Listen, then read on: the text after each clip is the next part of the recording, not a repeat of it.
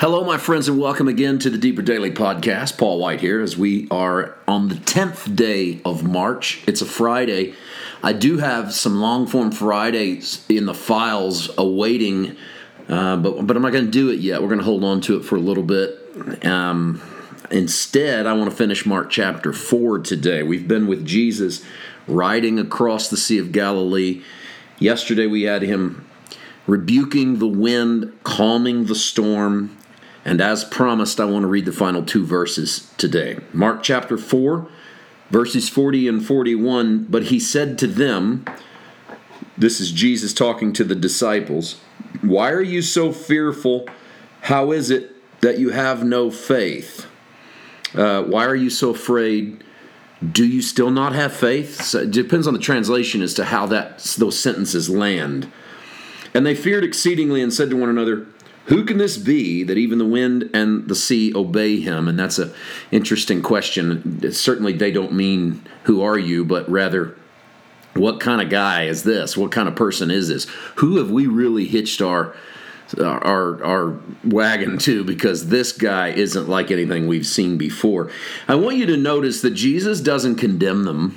Sometimes when we retell this story, and I say we, I really should say I. When I retell this story, I tend to sometimes tell it through my own thinking rather than through the way the text lays it out. And sometimes when I retell it, I think I make Jesus sound condemning, like he's all upset with the disciples. There's really not that indication here. And if there is, I think we're reading it into it. It doesn't show that Jesus is upset. It doesn't show that Jesus is disappointed. It's just Jesus questioning them. And the questions, when God asks questions in the Bible, it's not because God doesn't know the answer, but because God wants us to know the answer. And so the questions are probing. And I think Jesus says, "Why are you afraid? Do you still have no faith?" was a way for them to really investigate their own fear. What was it you were scared of? And by looking inside, you might figure out that what it was you were afraid of. And I think what they're afraid of is the Gadarenes. I think that's the fear. And I think that's where this next chapter really comes into play, when they get to the Gadarenes and this demon-possessed young man. But the same Jesus that takes them to the Gadarenes calms the actual storm going on in the real world, while they have a storm going on in their spirit world. They have an internal storm happening. Jesus has calmed the external one and now says to them, what is it that's causing the internal storm? It's sort of his way of saying, if I can calm the outside storm, don't you think I can calm the inside storm? So it's not condemning, it's questioning. And they're filled with even more fear. Who can this be that the wind and sea obey him? Let me be sure that we put the power of Jesus in the right place as we land this chapter. When Jesus says, "Peace, be still," it was pretty close to the modern "shut up." But in the Greek, it's literally the phrase, "be muzzled." Put a muzzle on it, like muzzling a dog. Jesus says this because he can. And what Mark has done is give you a blow-by-blow account of the authority of Jesus. And think about them in order. In chapter 1, the crowd was astonished at the authority he had in teaching. A few verses later, they watched him take authority over demons. In chapter 2, he had the power on earth to forgive sins. Later in chapter 2, he called himself the Lord of the Sabbath. Now that's 4 distinct moments in the first 2 chapters of Mark in which Jesus takes authority through the words of his mouth, through demonic powers, the ability to roll people's sins back, and becoming the actual Sabbath rest. Now in chapter 4, he takes authority over nature, but it's more than nature. It's taking authority over the storms of our soul.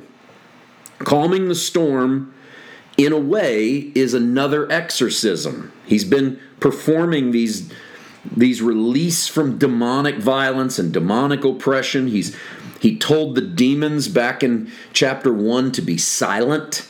He tells the storm now to muzzle or be quiet. It's Jesus taking authority over an actual storm to show us that he's taking authority over our storm. Now, when you get into chapter 5, you're going to see it in real time as Jesus delivers the Gadarene demoniac. And the scriptures are going to tell us that after Jesus delivers the demoniac, he's clothed and he's in his right mind.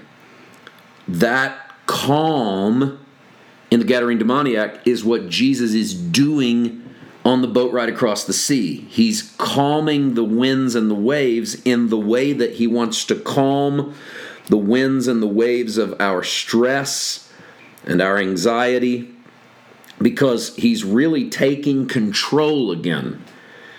He's binding up the strong man. Remember in chapter 3, Jesus talked about the strong man would need bound before you could take the house. And so in a way, it's more than just the authority over the physical creation. It's the authority over whatever ails us. So I think that a good thing to take away today is that Jesus asks them the question, why are you afraid? How do you have no faith? And he's asking us as well, what are you scared of? And where is it that you don't believe me? And he's not condemning you. He's asking you to inventory it. So I want you to look inside your life today and say, what am I afraid of? Why am I anxious? What part of that anxiety is a result of me not trusting who he is, what he's done for me, how much he loves me? And the Holy Spirit will guide you in coming to that answer. And I don't think the disciples had the answer, but going to the Gadarenes and watch Jesus do this with the Gadarene demoniac, is Jesus playing this out in the real world. So us going to the Gadarenes with Jesus in Mark 5 is essential, I think, to try to land where we need to land. Now, tomorrow we'll do that. We'll start the journey. It's a long one. It's a fun one. Fun might be the wrong word. It's a dark journey, but it ends with great light. We're going to go down that road. We're also going to introduce to you the sermon you can look for on our podcast on Sunday. We'll see you tomorrow. God bless.